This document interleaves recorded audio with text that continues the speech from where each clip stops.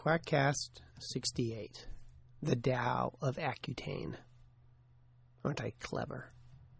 At home, the kids' current TV show of choice is How I Met Your Mother. It has supplanted Scrubs as the veg-out show in the evening. Kind of weird to see Willow married.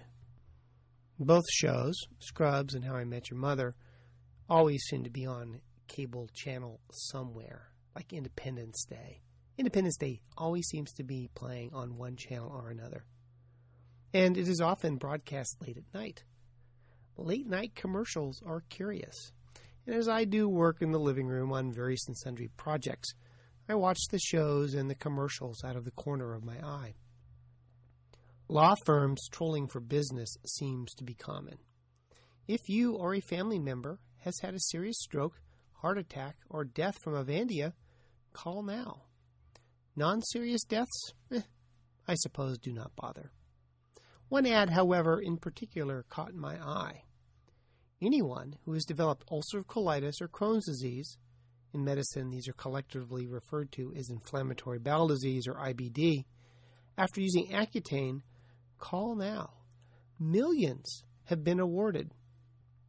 Now, my eye may have been caught because of my new progressive lenses. Damn, I'm getting old. But I will admit to an interest in inflammatory bowel disease, having had ulcerative colitis for years until I took the Steel Cure. So when you say I'm full of crap, I know it's less than you. It also piqued my interest because these were three conditions among which I offhand could not see any connections. Accutane, ulcerative colitis, and Crohn's. As Cookie Monster would say, one of these is not like the other.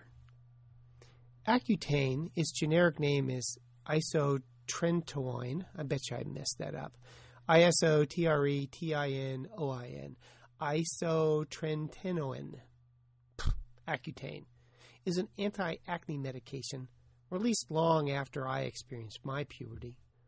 The drug is chemically related to retinoic acid, a natural vitamin A derivative, and works in part by decreasing the production of sebum. Sebum is not an issue with inflammatory bowel disease. Ulcerative colitis and Crohn's have the same clinical presentation. Lots of bloody diarrhea and cramps. Lots. Any resemblance stops there. Pathologically, they are very different diseases.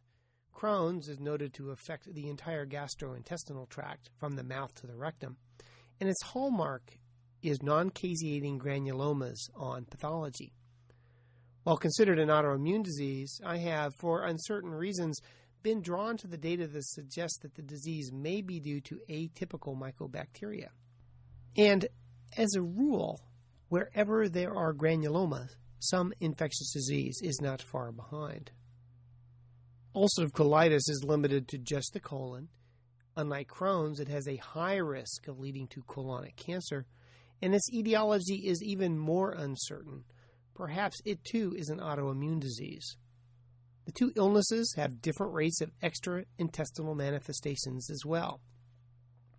Besides the bloody diarrhea and the abdominal cramps, the two diseases have little in common, except they can wax and wane for no damn good reason. And when active, they are a compelling reason to know where every public toilet in the city is. The Wikipedia pages for both diseases have nice compare and contrast tables, like going back to college. Compare and contrast ulcerative colitis and Crohn's disease. And it is obvious that the illnesses have little in common. Ulcerative colitis and Crohn's are about as different as pulmonary tuberculosis and bronchiolitis obliterans with organizing pneumonia. So it would be most curious if an anti-acne medication could cause either one, much less both.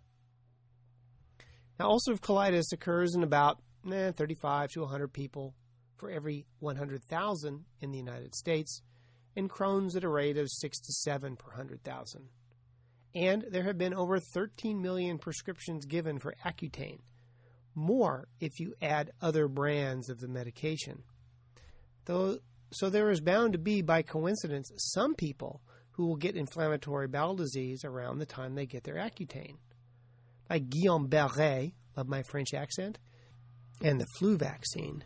The question is whether or not the risk is increased.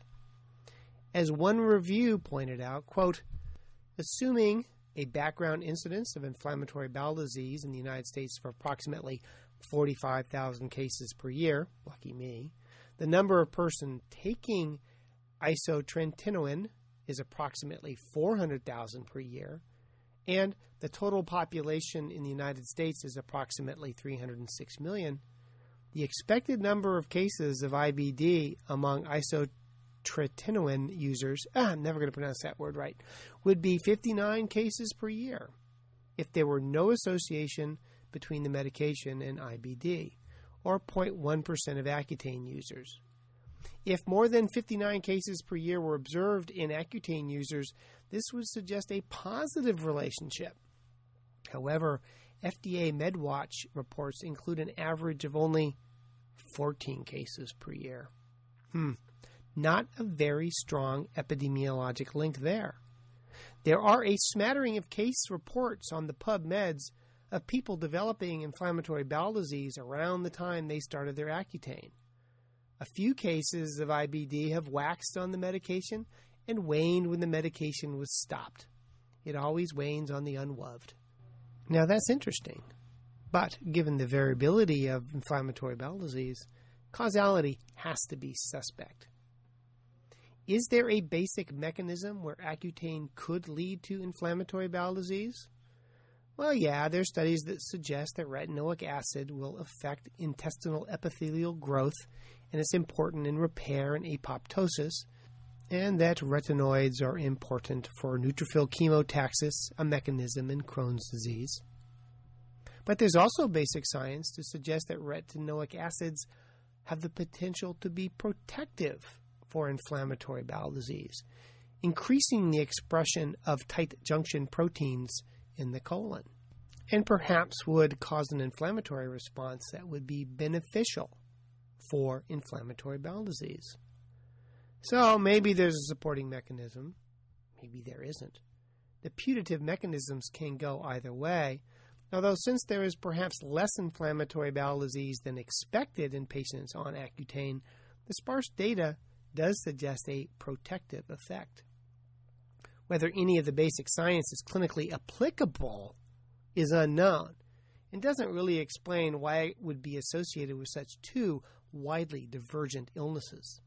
Still, there may be as of yet unknown mechanisms, and hints to causality could be found in the epidemiology. Now, there is really a paucity of data, with a grand total of about 49 references on the PubMeds. One study found a relationship between ulcerative colitis, but not Crohn's, which, given the etiology and pathology, perhaps makes more sense. In their study, they found, quote, ulcerative colitis, but not Crohn's disease, is associated with previous Accutane exposure. Higher dose of Accutane seems to augment this risk.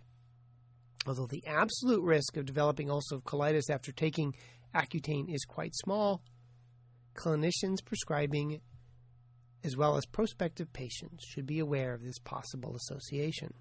So, one study may be in favor, but another study found no relationship.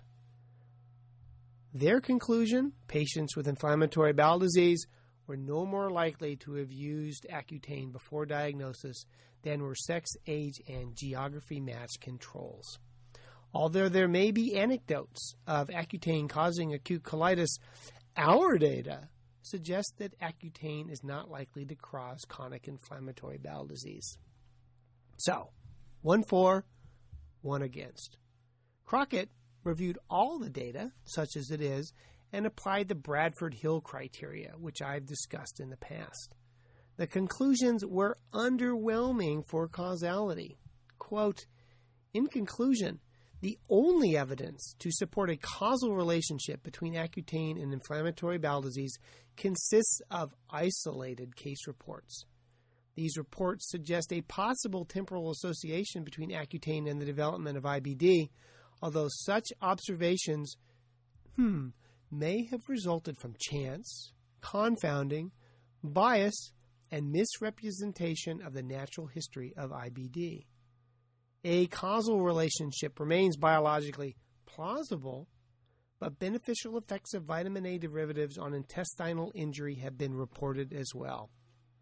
None of the more commonly accepted causal criteria are met. The lack of evidence does not necessarily indicate a lack of causal connection. End of quote. Now, this doesn't seem to be the kind of data that warrants millions of dollars to plaintiffs. So, to double check, I asked some drug company gastroenterologists, what they thought of the relationship. They, too, were unimpressed. Now, you may not remember, but Dow Corning has been in bankruptcy protection for years, stemming from a multi-billion-dollar lawsuit in the 1980s and 90s over the assertion that silicone breast implants lead to breast cancer and autoimmune diseases.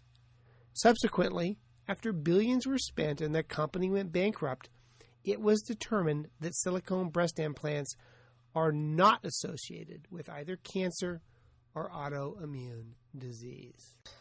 Oh, well, that's different. Yes. Never mind. Does Accutane lead to inflammatory bowel disease? Maybe. Maybe not. The facts to prove or disprove this association lean against. The odds are 5-1 against and rising. Therefore, anything you can't cope with is therefore your own problem. It is hard to prove a negative, and money is being spent and lawsuits awarded independent of what appears to be a reasonable set of confirming facts. Hopefully, this will not be like the Dow cases, where a tort system that allowed a few lawyers to extort billions of dollars using a dollop of junk science, end quote. Although, as is often the case with corporations, Dow Corning apparently did not act as a model of integrity. But no one acts their best when there is billions to be made. As one reference on the topic noted, quote, in most policy matters, scientific evidence is only one among a complex assortment of factors that interact to produce particular decisions. A careful reading of events, stakeholders, and outcomes in the silicone breast implant controversy reveals that social, economic, legal, political, and scientific factors involve the practice of federal regulation, the relationship between science and courts, the lack of consistently enforced professional standards in law, medicine, and journalism. A major lesson from this case also involves the role of the plaintiffs. The Houston lawyers' relentless pressure with inconclusive medical facts on Dow Corning, along with their courtroom successes, demonstrates that, quote, facts, unquote, alone are insufficient factors in determining truth. He could have been writing about scams in general. The facts, in quotes, are insufficient factors in determining truth. And as far as Accutane and inflammatory bowel disease is concerned, best I can tell, as one of the commenters mentioned at Science-Based Medicine, that dog doesn't bark.